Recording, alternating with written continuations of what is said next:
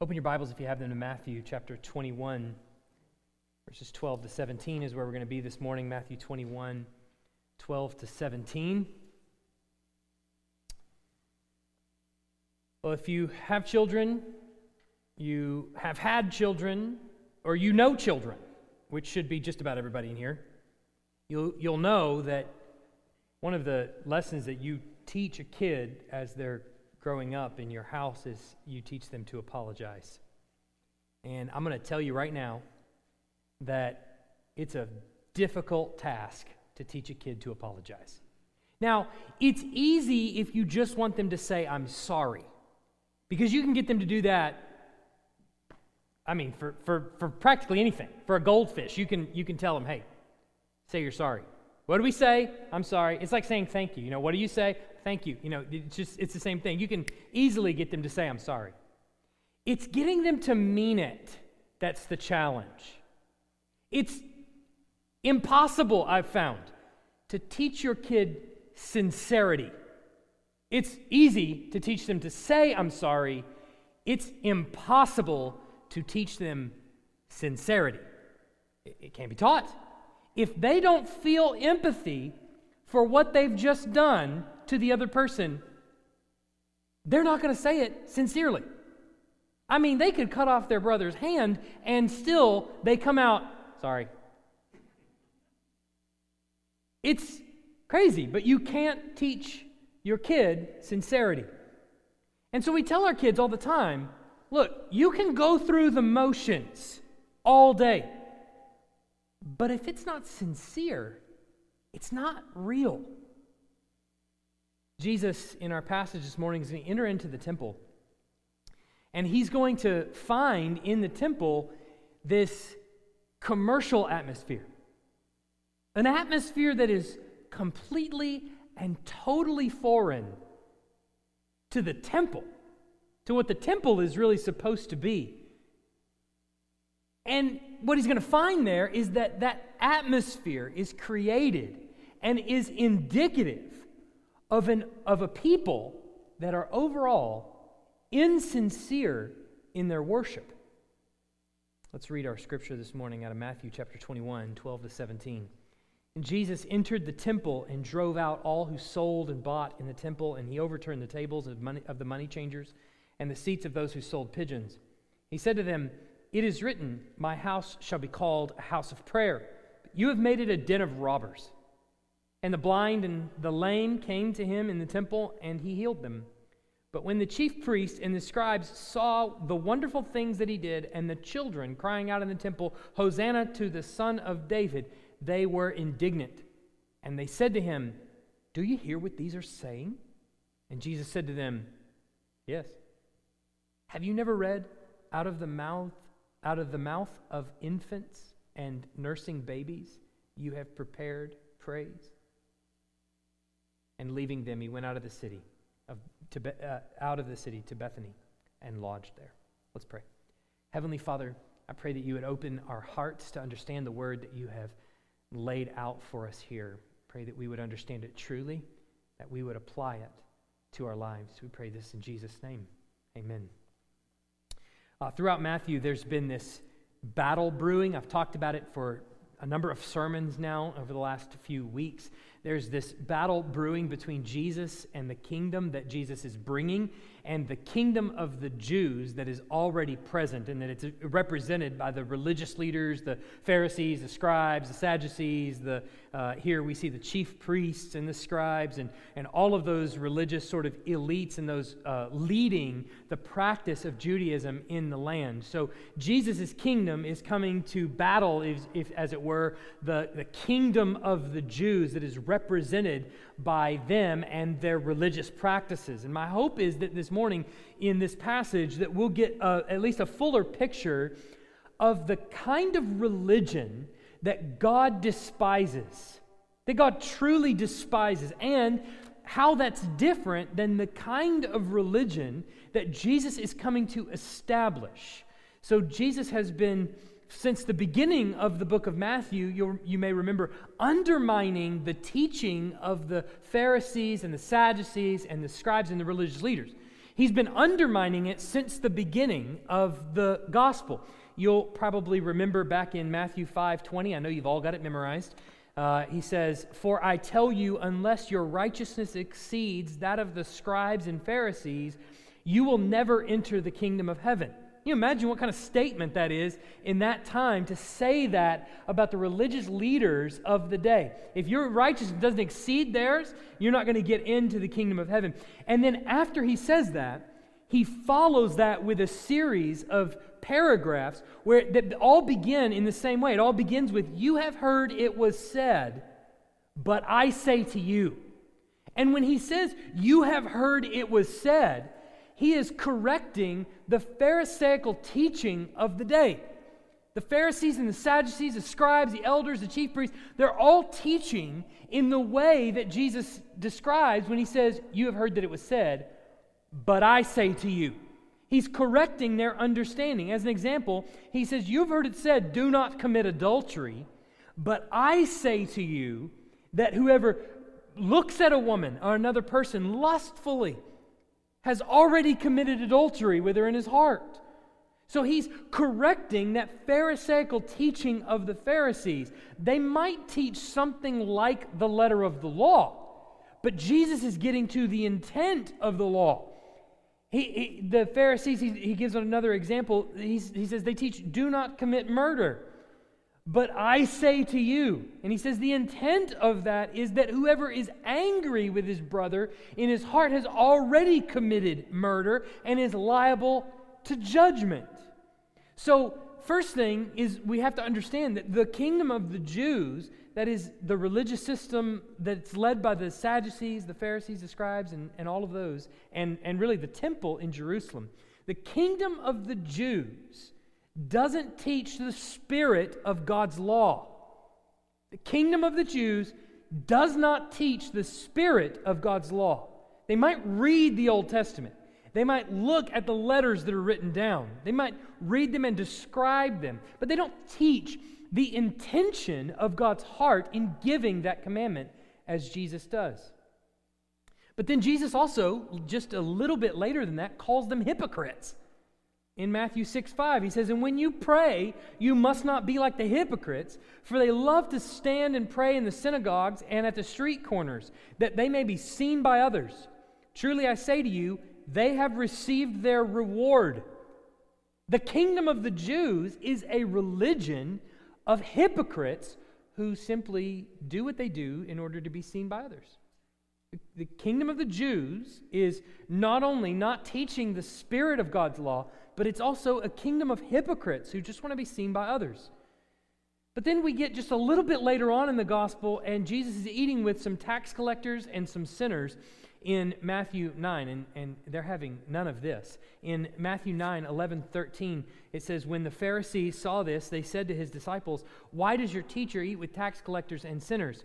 But when he heard it, he said, 'Those who are well have no need of a physician, but those who are sick. Go and learn what this means. I desire mercy and not sacrifice, for I came not to call the righteous, but sinners.'" So again, he's undermining the teaching of the Pharisees and undermining the entire religion of the Jews, the kingdom of the Jews, because he's saying that the kingdom of the Jews is a religion built on self-righteousness. That's all you are. You're self-righteous hypocrites who don't actually give to the needy what they actually need. But the biggest problem of all that Jesus eventually gets to in Matthew, the biggest problem of all that we see in this book, is that the leaders of this religious system see Jesus as he heals a demonic man, and they say this in Matthew 12:22, Jesus healed him so that the man spoke and saw, and all the people were amazed and said, "Can this be the son of David?" But when the Pharisees heard it, they said, "It is only by Beelzebul, the prince of demons, that this man casts out demons." The kingdom of the Jews is a religion that doesn't recognize Jesus as the Messiah, and that is the principal problem. They do not recognize Jesus as the Messiah.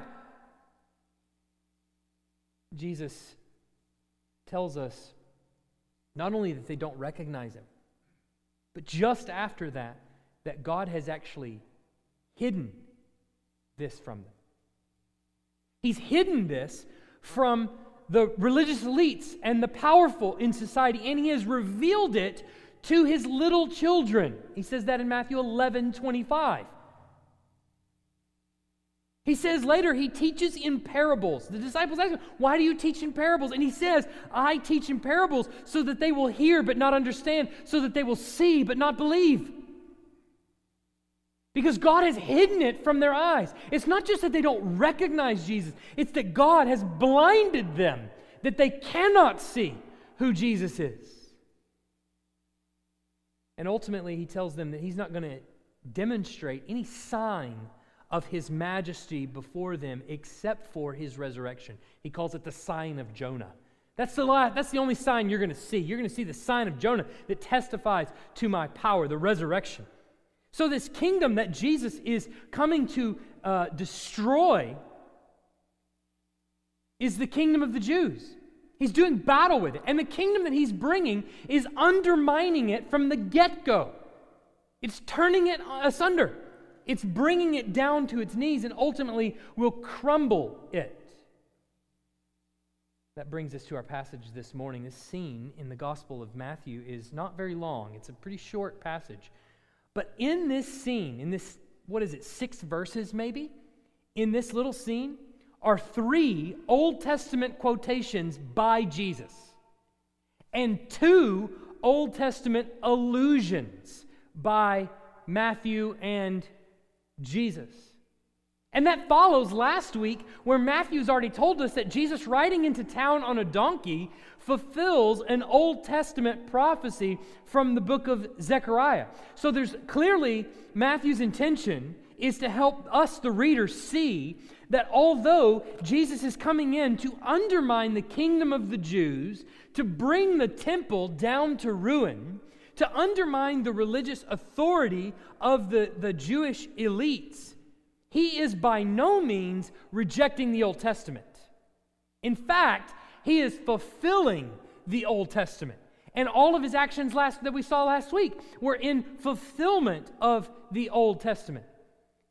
Just as He has criticized the chief priests, He criticized the Pharisees and the Sadducees and the religious leaders, He has also been quick to say about the Old Testament in Matthew 5:17, do not think that I've come to abolish the law or the prophets.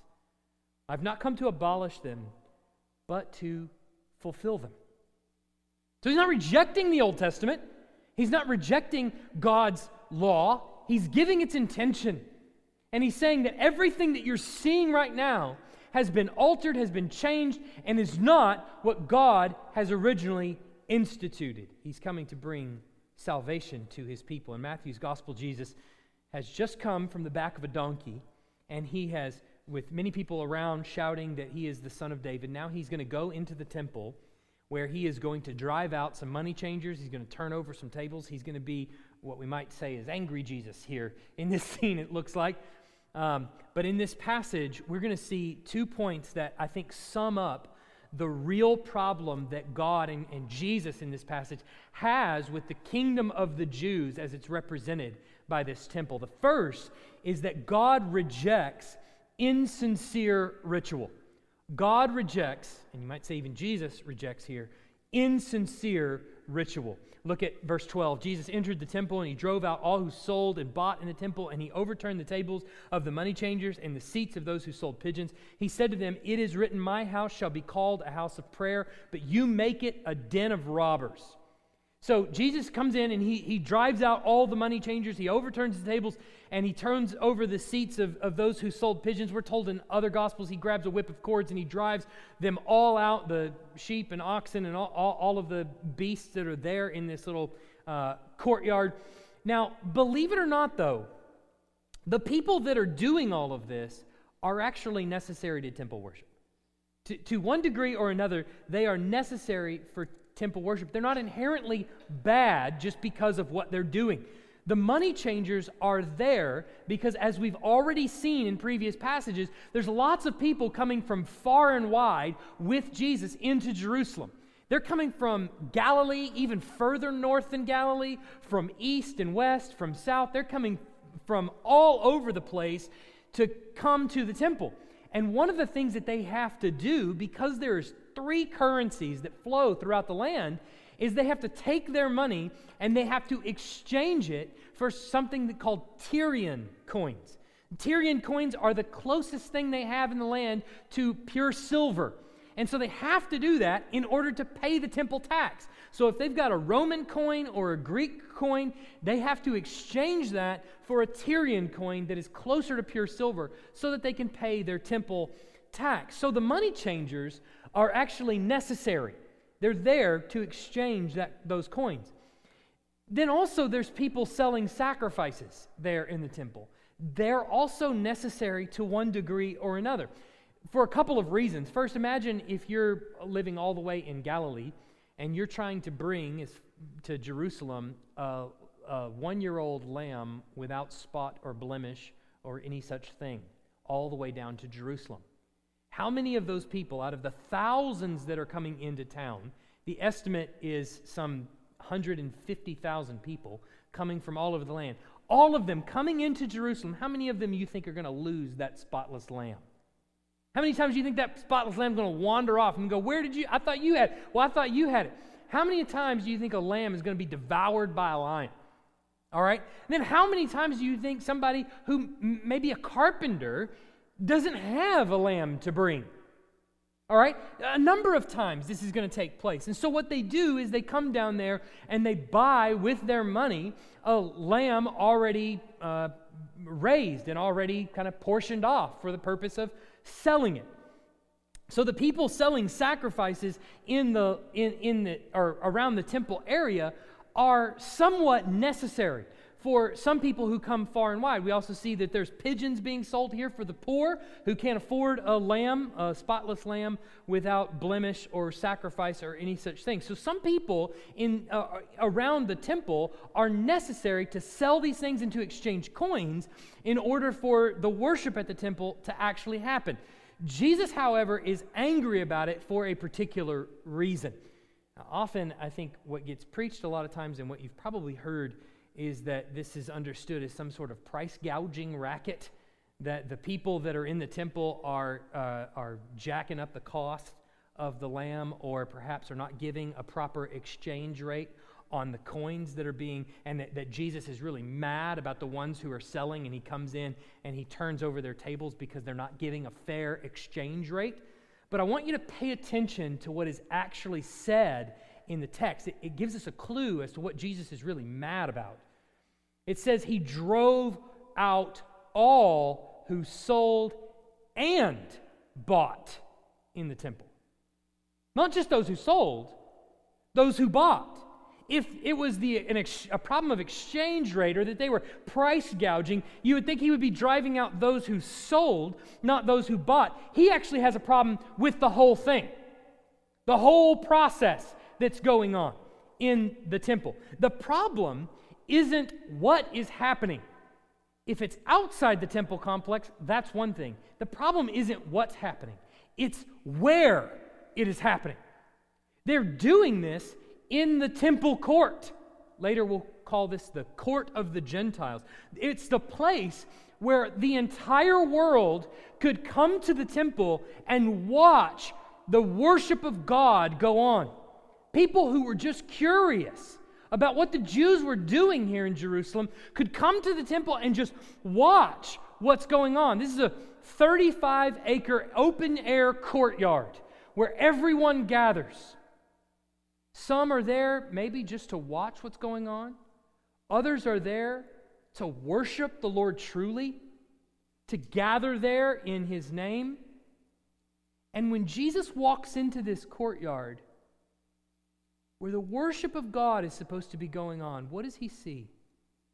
Does He see people praying? No. He sees what might be akin to the New York Stock Exchange. Or maybe it's the New York Livestock Exchange. See, the proper use of the temple courtyards, R.T. France says this, is a holy place where prayer and sacrifice is emphasized.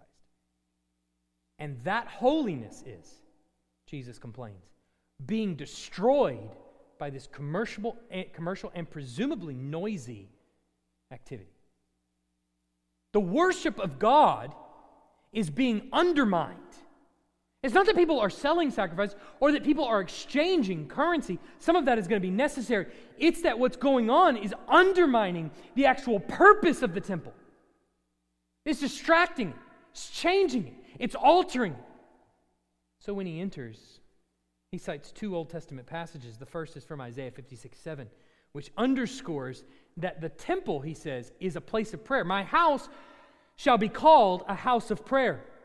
The second is from Jeremiah 7:11. He says, has this house, which is called by my name, become a den of robbers in your eyes? Behold, I myself have seen it, declares the Lord. Now, Jeremiah 7 is a passage in Jeremiah that's commonly referred to as Jeremiah's temple sermon. And it's where Jeremiah, the prophet, is told to stand at the gate of the temple and proclaim a message of condemnation by God against it. So he's preaching against the temple. And the content of the sermon that Jeremiah is preaching in that context is that the people are coming from the outside, and they're people that don't belong to the Lord. They're people that call themselves by the name of the Lord, but on the outside don't act like they are of the Lord. They're going around, they're worshiping other gods, they're objectifying people, they're ignoring the poor, they're not acting as though they're part of the Lord's assembly. And then they come in to the temple and they pretend like they're part of the Lord's people. So he says, it's become a den of robbers. That's all it is. This is not a place where people actually worship the Lord. This is a den of robbers. Now remember, the robber's den, or perhaps a thieves' cave, is not a place where stealing happens. Think about it. It's a place where the robber feels secure after he's done the stealing. So he's gone out to do the thieving, and now he's come back to his den as if there in the den he receives some sort of protection. So what Jeremiah and Jesus are saying is that you go out and you live unholy lives, and then you come in here and you claim sanctuary as if this temple is some sort of lucky charm for you, that you can rub it and you can feel good about yourself, that you have come in here and received the Lord's protection, and you call yourself the Lord's people, but when you go out here, you profane the name of the Lord.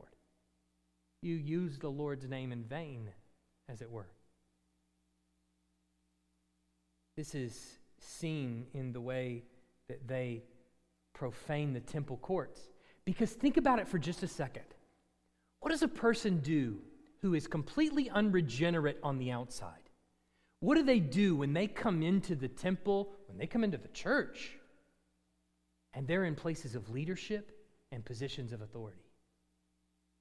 Well, they change it to suit their needs. Who cares about the worship of God? They don't worship the God on the outside. So when they come in, what do? Well, if they're not Christians on the outside, they don't magically become Christians on the inside. They don't magically have the priorities of Scripture or God's principles in mind. So what then do? Well, they bring the sacrifices into the temple. It's easier. Everybody's gathered here anyway. Let's just exchange the money here. Let's make it a bustling economy right here in the middle of the temple. Prayer, who cares about prayer? That doesn't matter. Because that's what unregenerate people do. And that's what Jesus is saying. You've come in here and you've made this your den. Like you received some sort of safe haven there. So he comes in and he's purifying the temple by ridding it of all the people, leadership included, who have turned the temple and the prayer and the worship that's supposed to happen there into a distraction. When you take a survey across the landscape of the modern American church, what do you see? How would you describe it? Do you see something that could be described as a house of prayer? Or is it a raucous, busy, distracted event where we claim the worship of the Lord is happening? Well, to answer that question, if it's true that the Pharisees and the leaders have perverted Christ on the outside or perverted God on the outside and then brought that into the temple, then it would serve us to ask ourselves, what do we like? What are our hearts attracted to? What are they inclined to? What makes us really happy? What kind of worship service would you rather be a part of? Or let's ask the question broadly. When you think about Christians as a whole, Christians you know, you've talked to, Christians as a whole, what kind of worship service do you think the vast majority of Christians would rather be a part of? Would you be more engaged in a service that has wonderful effects, incredible sound, a smoking band that hits every note, singers that just get me? All the songs be the chart toppers that you sing on your way home? Or would you rather have a service filled with prayers? What if I said that? Come in here. Hey, we're going to pray. Long prayers. 5, 10, 15-minute prayers maybe. One prayer right after another. Which service do you think right now, not what you know you should answer. I mean, which service down deep in your heart do you really think would hold your attention better? Which service do you think would really capture your mind better? What's our capacity for prayer at home? The answer is clear, I think, as what passes for worship in the modern church and in church today is little more than emotionalism. It's manufacturing emotions. See, we want to feel some sort of deep connection to God when we leave here. I want to feel something that has changed within me. Now track with me for just a second and see if you understand what I'm talking about here. Perhaps it's something like we would describe a feeling that you get when you first started dating the person that you end up marrying. You know, the feeling that you get when you're around them, that kind of feeling. Perhaps it's something like that. Or maybe it's the kind of euphoria that you feel when you sit down for coffee with that friend from old, and you sit down and you talk for a long time, and you get up and you have that sort of really good, just sort of warm feeling. It's very difficult to describe, but I think most of you probably know what I'm talking about. We want that feeling. And the point is, there is this feeling that we want to get out of worship where our emotions reach a maximum level. Where we leave, and maybe it's even sadness. We want to be brought to tears by the power of that song, or the way the instruments played, or the gripping way the pastor got us right there at the very end. Or we want to feel that sense of sadness so that we're brought to tears, and we don't feel like we've worshiped God unless we get there. Or maybe it's joy. We want to be brought to such an exuberant level that we're on cloud 9 when we leave. We are the utmost happy, more happy than we've ever been all week. This really helps to prepare me for my week ahead. Maybe it's excitement. We leave and we want to feel, I'm impenetrable. Get out of the way, devil. You ain't seen nothing yet. You can't bring me down. No. We want the worship service to raise our endorphin levels a notch or two. And in those worship services, that emotional, we call it the mountaintop experience, becomes the chief end. That's what we're going for. And it's an unsuccessful worship service unless we hit that. The problem is that this so-called intimate connection with the Lord that we feel in that moment is often just our flesh being pumped up by emotional manipulation.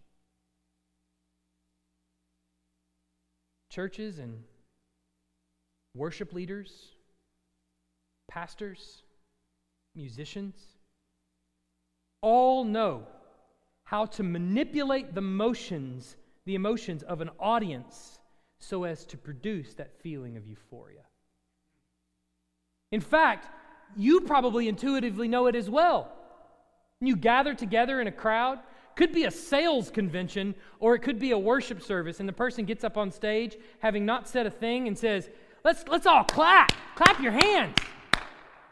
And everybody together starts clapping in unison. He hadn't said anything yet, but everybody's clapping. Why? Because just like you've heard the mob mentality, when people get together and there's anger and bitterness from one, it can quickly spread to another. So can joy and excitement do the same thing. Give God some praise. Everybody starts clapping. Why? Emotional manipulation. It's meant to drum up that feeling of euphoria so that you can leave feeling as though you've worshiped the Lord. And other tricks is turn the music up really loud. Play that repeating chorus that starts off soft and begins to grow.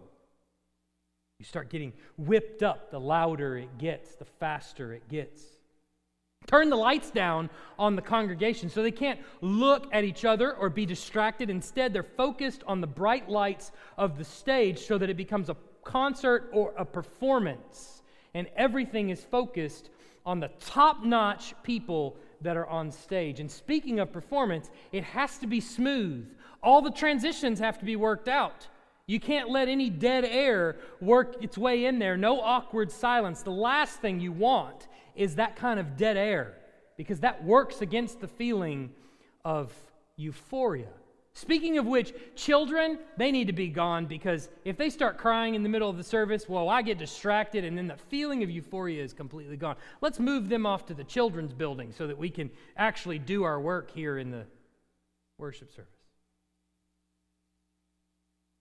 All the while, the church that engages in that kind of emotionalism in worship, its participants walk out and they feel as though I've really worshiped the Lord because I have that sense of euphoria in my heart. In reality, they've worshiped themselves because their emotions have become front and center. It's my emotions that need to reach maximum level. We've turned worship of the one true and living God into a raucous, busy, and distracted event because the people that fill our pews and our pulpits, much like the Jews in this scene, don't actually know God. So what kind of worship do they lead when they come in here? Something that's raucous, pumps you up, something that people will be attracted to. But they've rejected the actual worship of God because their hearts can only be engaged by entertainment. That's it. Their heart knows no greater affection than entertainment. But God has said, surely His word matters in this. If He's the one we're worshiping, surely how He wants you to worship Him should matter, shouldn't it? What He has said, shouldn't that weigh into the equation of what a worship service looks like? We learn from His word that we are supposed to pray to Him. We're supposed to sing to Him. We're supposed to confess our sins to Him. We're supposed to learn from His word. See, it's not about driving your emotions at all. Jesus is driving the money changers and the animal sellers out of the temple complex because they've taken their idolatrous pagan worship on the outside of the temple and they've brought it into the inside. And they've exchanged and changed how God wants to be worshiped. Now He set up worship to be into something completely different that suits their needs. They've demonstrated that they honor Him with their lips, but their hearts are far from Him. Their worship is insincere because they've disregarded actual worship for insincere ritual. Well, this is all part of it. This is what we've got to do when we come together. As I look at the landscape of the modern church, I wonder if we haven't done the exact same thing. Except instead of selling sacrifices and exchanging currency, we peddle emotional experiences as the chief end of worship and as our service to the Lord. And I wonder if 2020, and perhaps even 2021, through the COVID-19 pandemic swept across our nation, I'm wondering if Jesus isn't once again turning over the tables and driving out the money changers and all those who peddle false worship, all those who are enthralled by entertainment. You can't be attracted to a worship service on a screen for very long. Many will stop going to church and never come back. And the idolatrous worship that they already participated in on the outside may leave the church altogether. Yes, time will tell.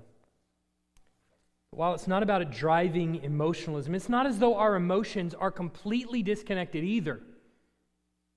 We see, second point, that God accepts only sincere praise.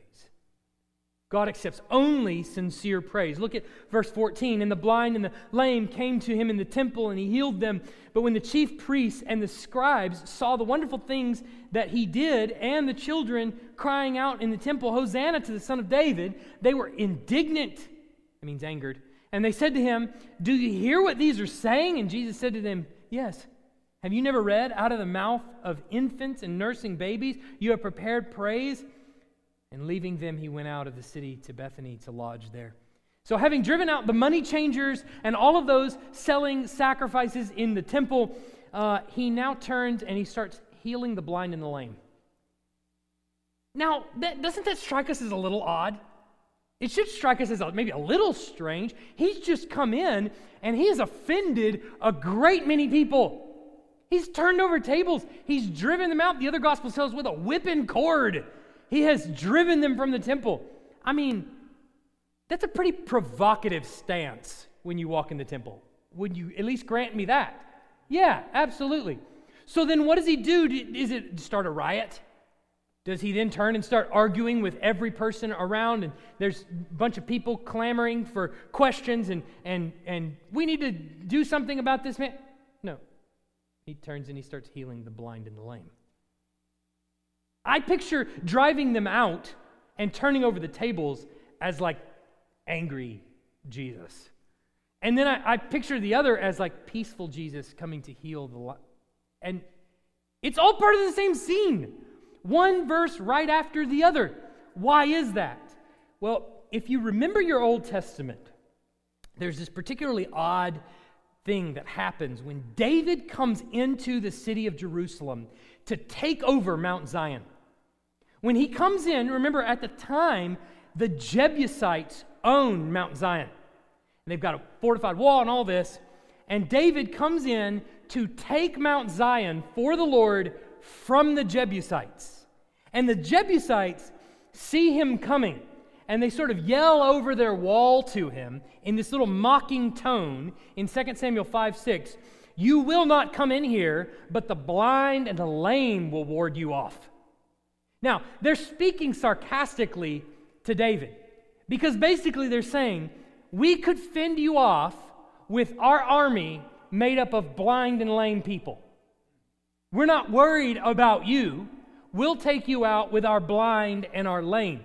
And so David, just a verse later, takes Mount Zion for himself. He cuts off their water supply and he takes Mount Zion. So in 2 Samuel 5:8, he says this, whoever would strike the Jebusites, let him get up the water shaft to attack the lame and the blind, who are hated by David's soul. Listen to this. Therefore it is said, the blind and the lame shall not come into the house. Okay, so when it says that David hated the blind and the lame, David is referring to the Jebusites and what the Jebusites have called themselves. They've called themselves in their army the blind and the lame, who we're going to fend you off. And we're going to defeat you, David.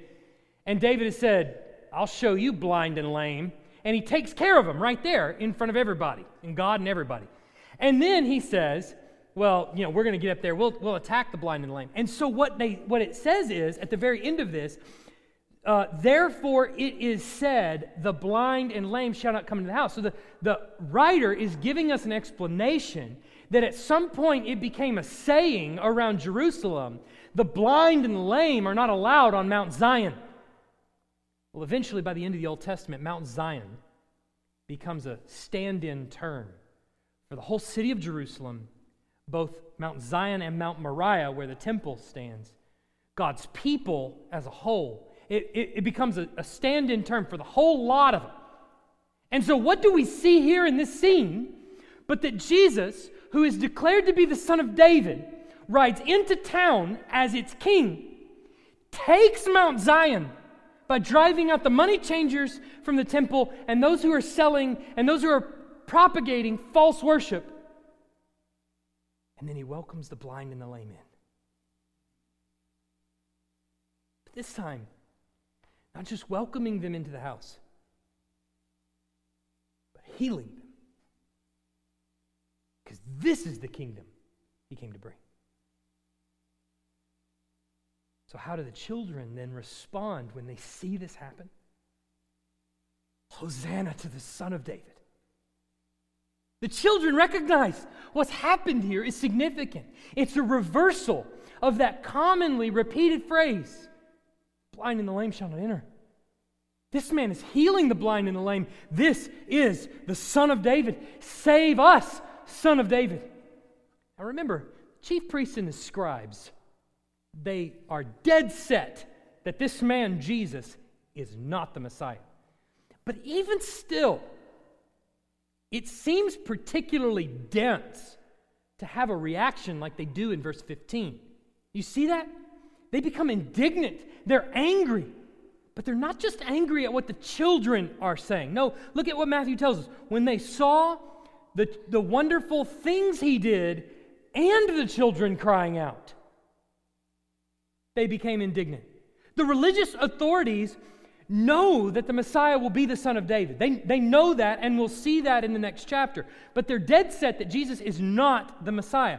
So of course they take offense to what the children are saying about Jesus. They're calling him the Son of David. Of course they take offense to that because they don't believe that Jesus is the Messiah. But what might be more surprising is their offense also comes from the miracles themselves.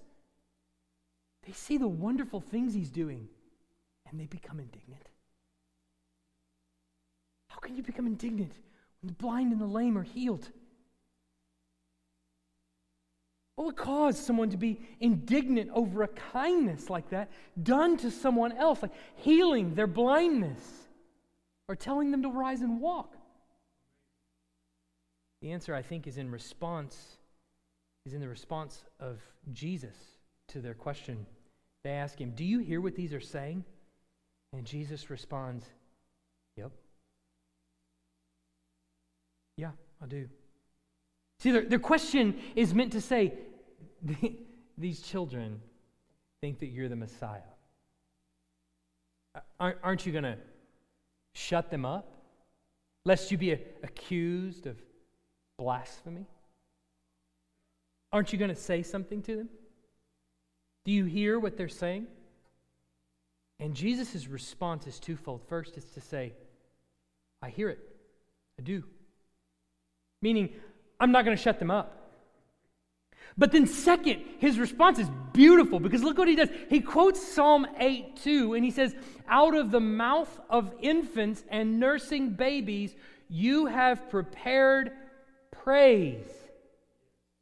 That is, by the way, a quote from Psalm 8:2. David says that, and David means praise for God. Not only does Jesus say, yes, they're calling me the Messiah, yes, they're calling me the Son of David, but haven't you read God's prepared his infants to praise his name? I'll let it happen to me. I'll let them praise me. Blasphemy for being called the Messiah? Watch this. I am. Before Abraham was, I am. But then not only that, he cuts it off. He quotes Psalm 8:2, but he cuts it off mid-sentence. So the Pharisees and the scribes, the people that are around that are interacting with him here, no doubt know the rest of the quote. They're probably even repeating it in their mind as he cuts it off strategically mid-sentence. The rest of the quote, so it says, out of the mouth of infants and nursing babies you have prepared praise because of your foes to still the enemy and the avenger. He's applying that part to them. And he doesn't say a word. What would cause someone to be indignant over a kindness done to someone else, like healing blindness or lameness, because they're an enemy of God? And Jesus is implying that here. You hate this because you're an enemy of God. You have perverted the temple because you are an enemy of God. They're blind. But more than that, as I said earlier, God has hidden these things from them and He has revealed them to little children. Remember Matthew 11:25 where He quite literally says exactly that? We are watching Matthew 11:25 play out right in front of us. Thank you, Father. You have hidden these from the wise and understanding and you have revealed them to little children. We're watching that play out right here. The sincere praise from the children comes as a response to who Jesus actually is. They see Him for who He is, and they immediately react with praise. But the children have had their hearts prepared by whom? By God for this moment. The children have had their heart prepared. While the leaders are blind, the children's heart has been prepared by God to see the healing of the blind and the lame and to say, save us, Son of David. Chief priests and scribes, they see the same miracle, see the exact same thing happen, and hear the response of the children, and what is their reaction? They become angry. How can you possibly explain the difference between those two different reactions? How can you explain the difference between two people who sit in a worship service and say, those songs brought me to my knees in repentance. That sermon hit me in the gut. And another person say, that was boring and awful and I'm leaving. How can you explain the difference between those two reactions, both to the same Word of God? It's that God has prepared praise coming from His people. Worship that is acceptable is sincere worship because it is the worship that God has prepared in His people to reflect back to Him. It's a work of the Holy Spirit that has come into their heart and changed it and has prepared their heart to worship Him in this way. It comes from a heart that truly believes because it is regenerate. And that's exactly what the children are demonstrating here. The spiritual eyes that can see Jesus and believe that He is their Savior. And out of their sincere belief, then they cry out in worship. Then all the emotions come. Out of sincere belief, then all the emotions come. So it's not as though we're emotionless in worship, that we just stand there and chant like ancient monks. But those emotions don't have to be extracted from you. They don't have to be manipulated in you. They don't have to be cajoled. The production up here doesn't have to be a production. It doesn't have to be flawless. People on stage don't have to sing and hit every note.